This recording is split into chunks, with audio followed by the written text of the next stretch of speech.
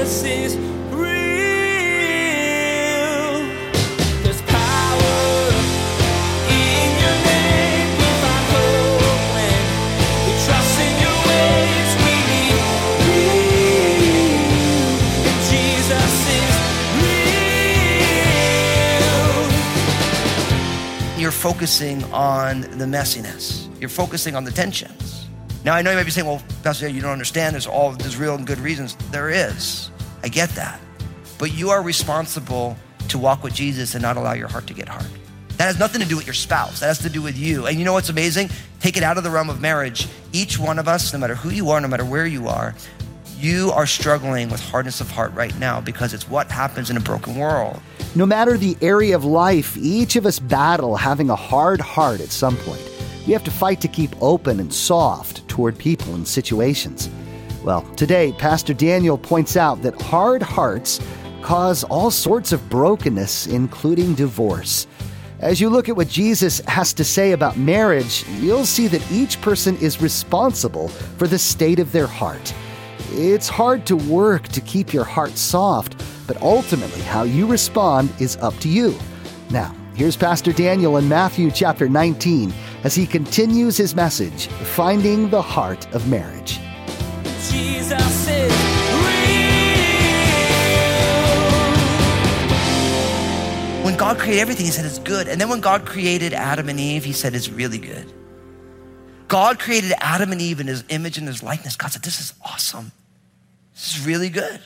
So this whole discussion about marriage shouldn't be waged in just human happiness or just in social convention and convenience, but it needs to be spoken about in God's intention for humanity, God's good and perfect plan for people. And so Jesus quotes these two, and then in verse 6, Jesus kind of lays it down then, because notice what he says. So then, now you like that, right? Because he quoted two scriptures from creation, he's like, because of these things, so then, they are no longer two, but they're one flesh. Therefore, what God has joined together, let no man separate.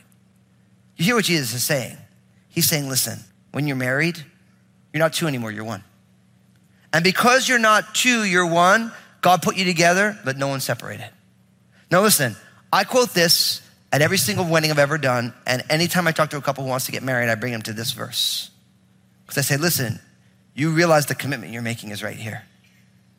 That if God is bringing you together, let no one separate. And I'll talk about this a little more in a little bit. I want them to realize what's at stake. And you know what happens anytime I meet a couple who's struggling and they're using the D word? I bring them to this verse. I say, look, you're using language that God would not even entertain. And people get upset. You know why? Because when people have enough water under the bridge, you can say, well, listen, this is really, like, I need to get out of here. You don't even know. But listen, what God has joined together, let no one separate. Like, I want you just to let that sit. I mean, we've heard this verse so many times. But when was the last time you really let it sit? It's not the government brought them together. It's not their families came together. It's not the pastor presided over it. God has brought them together. And that changes it, doesn't it?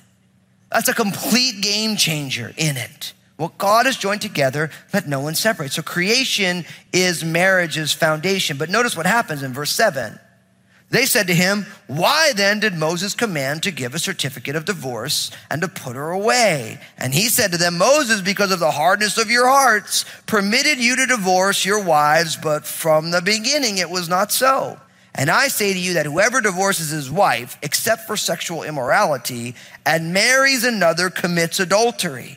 And whoever marries her who is divorced commits adultery. His disciples said to him, if such is the case of a man with his wife, it is better not to marry. Now, what's fascinating here is now we really see in verse 7 what the Pharisees are really all about, because they're continually trying to catch Jesus in his words so they can accuse him for not honoring the law of Moses. So they jump out, they said, so why then did Moses command to give a certificate of divorce and to put her away? I'll give you the principle and then I'm gonna unpack it for you. Really what we learn here is that divorce reveals hard hearts. That's what we're gonna learn here, is that what God has joined together, let no one separate. The two become one, but then what we find is that when divorce happens, it reveals hard hearts. See, and in a lot of ways, you have to realize that long before divorce happens, hard hearts happen. When two hearts will be hard, so hard, and for so long, eventually the certificate of divorce is the revelation of the full blossom of the hardness of hearts. And that's what we learn. So in God's word, is having a hard heart ever a good thing? No. God wants to remove a hard heart and give us a heart of flesh. He wants to take away a heart that is bound up, and he wants to give us a heart that feels again. Now, if divorce reveals hard hearts, where are they getting this? Why then did Moses command to give a certificate of divorce? You get this from Deuteronomy chapter 24, verse 1. And so it says, when a man takes a wife and marries her, and it happens that she finds no favor in his eyes because he has found some uncleanness in her, and he writes her a certificate of divorce and puts it in her hand and sends her out of the house. Deuteronomy 24, verse 1. Now, you know what's fascinating about this? When you read Deuteronomy 24, verse 1 in context, it has nothing to do about divorce. It has to do about you can't divorce and get remarried to the same person. That's actually what it's really about. But really what was going on is they were concerned about the idea of wife swapping, where you send a woman away, you get another wife, you say no, and you send her back. And don't miss that was a protection. Wife swapping in our culture is kind of like, it's like a niche fun thing, even though it's sinful. But in that culture, it was oppression of women. You gotta realize that all these protections in divorce were all about protecting women in a patriarchal society. You have to realize that. So this verse isn't about that specifically, but it's what Moses is getting at. But notice how Jesus responds to it, because Jesus says back in verse 8 of Matthew 19, he says, Moses, because of the hardness of your heart, permitted you to divorce your wives, but from the beginning it was not so. Now you notice what Jesus does here. Jesus seizes upon the Pharisees' use of that word permitted or commanded. And he's saying, oh yeah, listen, divorce is allowed, but only because of the hardness of their hearts. But from the beginning it was not so. See, what you have now is you have what I would call, there's a tension between God's ideal and the broken world that we live in. Now, I realize at this point in the message, for those of you who are married and have stayed married, you're married to the wife of your youth or the husband of your youth, you say, yes, right, we're doing it God's way. But then there's all sorts of other people who are here who are like, man, so I got a divorce, and what do I do now? Here's the deal, and I think it's important because there is a tension between God's ideal and the busted world that we live in. Right? Now, if you're here today and you have gotten a divorce, there is grace for you. Because all of us in different areas of our lives have hardness of heart. That's why Jesus came and he died and he rose again. Like the gospel tells us that everybody needs salvation. And so it doesn't matter what it is, everybody needs it. And all of us know what it's like to struggle with a hardness of heart. So if you're here and you're divorced, there's grace for you. And God is not finished working with you yet. He's not done with you yet. But you realize very, very quickly that when it says divorce reveals a hardness of heart, you're like, it's like, ow. But guess what? Anyone who's divorced also knows that there's hardness of heart there. And you know what is also true? Everyone who's married knows that they have to battle against hardness of heart against their spouse. Like, I love my wife, Lynn. I mean, Lynn's amazing, you know? But like, she wants to kill me more times than she wants to hug me, trust me. You know? And like every single day, she's got a battle. Like, am I gonna really kill this guy or am I gonna love him as I love Jesus? But it's hard, you know, because you're imperfect. And so hardness of heart is a universal condition. And God wants to do a work in all of us. But when you see that hardness of heart in full bloom, and we can see it in all different areas, in the realm of marriage, hardness of heart is most in blossom in the area of divorce. Now, if you're here today and you are a follower of Jesus and you are married, you need to take the divorce word out of your language. Because right as you start talking about it, you're missing God's ideal and you're focusing on the messiness. You're focusing on the tensions. Now, I know you might be saying, well, Pastor, you don't understand. There's real and good reasons. There is. I get that. But you are responsible to walk with Jesus and not allow your heart to get hard. That has nothing to do with your spouse. That has to do with you. And you know what's amazing? Take it out of the realm of marriage. Each one of us, no matter who you are, no matter where you are struggling with hardness of heart right now because it's what happens in a broken world. And no one else is responsible for the hardness of our heart. We allow our hearts to be built that way. And that's really important because you know what happens? In hardness of heart, we say, no. You can't say that. They did that to me. Listen, they did. But you are responsible for how you integrate that information into your life. Think about the word responsible, response-able. How you respond to someone else is all you. You can choose to respond to someone however you want to. Perfect example of this in my own life, and I wrote about it in my book, Honestly. When my mother passed away, I'll never forget it. My mother, she had a long bout with cancer. It was real nasty. I was really young. I was before I knew Jesus. And I remember after, she passed away and we went through all like the services and everything. And everybody went back home and my whole life was all messed up all of a sudden. But, and then all of a sudden I remember I got into my bed and I just kind of pulled the covers over my head. And I said, man, if this is what life is, forget this. Like if this is what life looks like, then I'm done. And I remember at that moment, about an hour later, I wish it was at that moment, I laid in bed fully clothed for an hour. And then I remember being like, what am I doing? And I remember talking to a friend of mine and I said, what I just realized is how I deal with this is going to affect me for the rest of my life. How I deal with this. And what I realized was that in that moment, given what had gone on, I could have put a wall up so that nobody ever hurt me again. Because it was my mom. I mean, like nothing hurts more at that point when you're 20, and especially like I'm all Italian. So like it's a matriarchal culture. Like moms are like the boss in the family. The dads were the head, but the moms were the boss, It's like moms were the glue in that family. And so I remember just being like, man, how I deal with this is going to affect me the rest of my life. And what I realized is that how I respond to all of these feelings, that's mine. And listen, I didn't respond to it perfectly in any way. And I had to take down all sorts of walls. I had to ask the Lord to soften hard places because of the way I dealt with that stuff. But the reality is for your life, hardness of heart is something that we all have to do battle with every single day. And you got to ask yourself, how are you dealing with the hardness of your own heart in a broken world? All the things that go wrong, all the things that happen that you don't like, all the things that go on that you wish hadn't have gone on. We need to ask God for the grace to not allow a hardness of heart to shipwreck the life that God created us for. And I think for all of us, that's something that we have and that we're battling with right here, right now. So he says, listen, in the realm of marriage now, divorce is that hardness of heart. And then he says, in verse 9, he says, and I say to you, whoever divorces his wife except for sexual immorality and marries another commits adultery, and whoever marries her who is divorced commits adultery. So now you have, this is what you can call an exception clause. And in the Bible, there's this one exception clause, the idea of sexual immorality, some sort of extracurricular activity sexually outside of marriage. Now let me say this out from right up front. That does not have to be a reason for divorce. I've met many couples who there has been the trust of marriage broken by infidelity and they have sought the Lord and God has kept them together.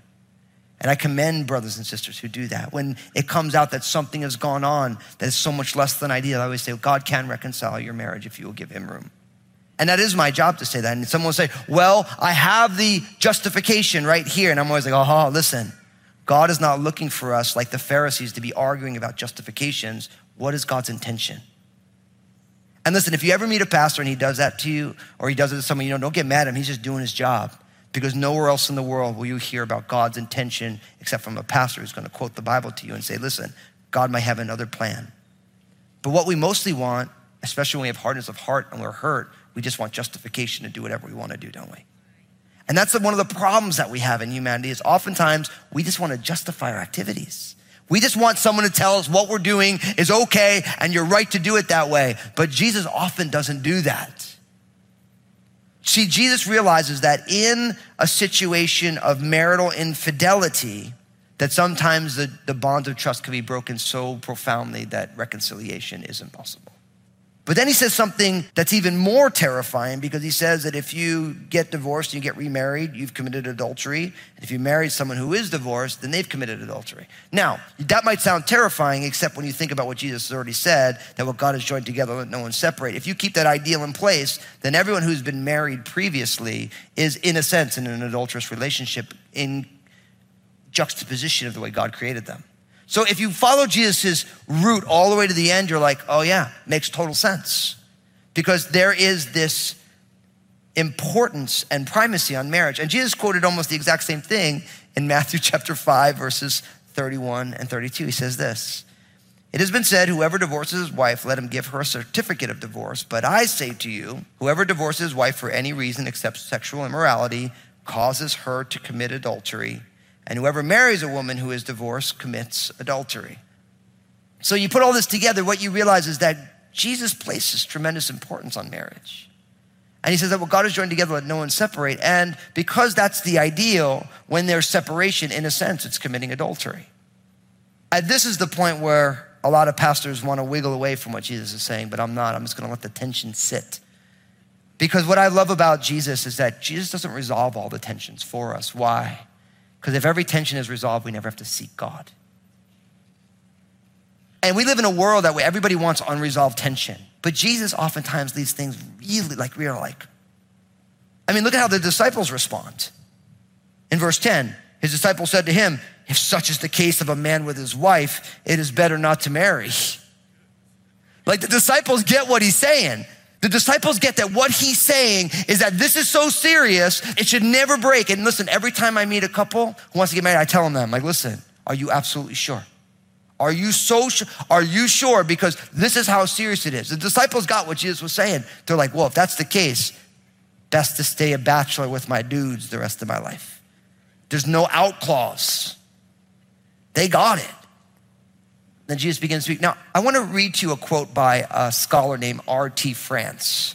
Now, I rarely read long quotes. Actually, I quote everybody, but I jumble it up in Fusco land, But I'm going to read you a long quote, and I don't normally do this, but this quote was so powerful, and I think really frames the tension of what we live in right now, that I wanted to read it. And so I'm hoping you'll track with me. I'm going to try and read it like I'm saying it. But just hear what this guy is saying. I think it's really, really important. He says this: "There is an undeniable tension between the absolute idealism of verses 4 to 8 and the acceptance of a reality which falls short of that ideal in verse 9.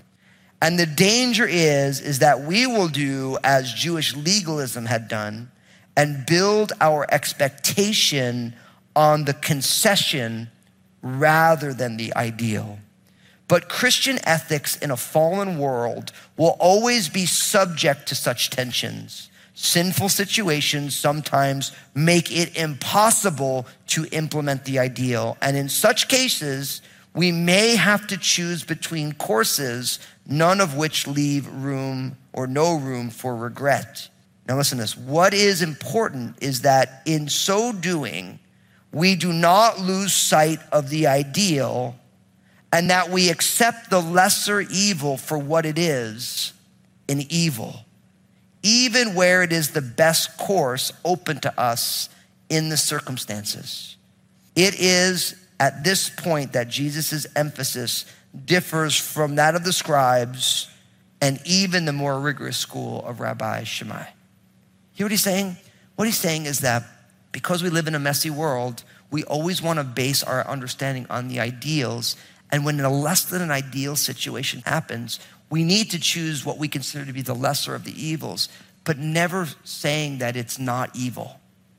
Does that make sense? What R.T. France said, he was able to put in a bunch of sentences my struggle as a pastor living in this world, preaching this text, where it's like, no, there is an ideal, and then there makes room for concessions in a broken world. And although certain things go on where the ideal is impossible, in choosing the lesser of the evils, we need to make sure that we don't begin to think the lesser of the evil is actually a virtue, which is exactly what our culture has done.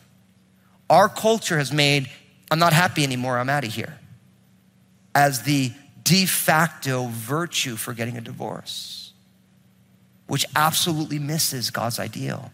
Because the Bible doesn't teach marriage will make you happy. Marriage teaches that if you walk with Jesus, marriage will make you holy. And at best, holiness makes you happy. And I think that's very important. You might say, well, how does marriage make me holy? Because you are in the crucible of discipleship in a family. All of a sudden, all the tensions of each spouse and kids and all stuff, it creates a crucible of discipleship. Now, I want to close because after the disciples say it's better for a man not to marry, then Jesus throws this thing out in verse 10. Look what it says, or verse 11. He said to them, although all cannot accept this saying, but only those to whom it has been given, for there are eunuchs who were born thus from their mother's womb, and there are eunuchs who were made eunuchs by men, and there are eunuchs who have been made themselves eunuchs for the kingdom of heaven's sake. He who is able to accept it, let him accept it. Now, isn't that a crazy verse? Because the disciples say to him, they say, if this is the case, it's better not to marry. And then Jesus rolls out there, listen, not everyone's gonna be able to handle this, but he starts talking about emasculated men who no longer have their business, as we would say in this generation. And he says, some were born that way without the capacity. Some were made that way by men working in kingdoms where people who worked in the king's court would lose their business, so to speak. And some who have been made themselves eunuch by themselves for the kingdom of God. What does this teach? My friends, this teaches that you need to celebrate the step that you are on. You need to celebrate the step that you are on. And I think this is super important because when someone wants to get married, I remind them of these verses. Because oftentimes what happens is, especially within Christianity, because if you're honoring the Lord with your body, you're not having sexual relations outside of marriage, then you rush into marriage because your passions are burning so hot. And what happens is oftentimes people make tragic mistakes because they don't want to sin against God and they end up choosing the wrong people. And it's a great reminder that Jesus is saying in the freedom in Christ, there are people who've chosen not to marry for the cause of God's kingdom. There's a great cloud of witnesses in the history of Christianity. But if you are not married, don't worry. You're part of God's purposes and plans, just the way that you are. Listen to what it says, 1 Corinthians chapter 7. I'm gonna read verses 7 to 9 and then verse 17. It says, for I wish, this is 1 Corinthians 7:7, that all men were even as I myself. But each one of you has his own gift from God, one in this manner and another in that. But I say to the unmarried and to the widows, it is good for them if they remain even as I am. But if they cannot exercise self-control, let them marry, for it is better to marry than to burn with passion. The Apostle Paul was single. We don't know how, we don't know anything about the Apostle Paul's wife. We don't know what happened. But we do know that when he's writing to the church in Corinth, he's a single guy and he's saying, listen, if you're unmarried, stay that way. That's what he says. And then in 1 Corinthians 7:17, it says, but as God has distributed to each one, as the Lord has called each one, so let him walk.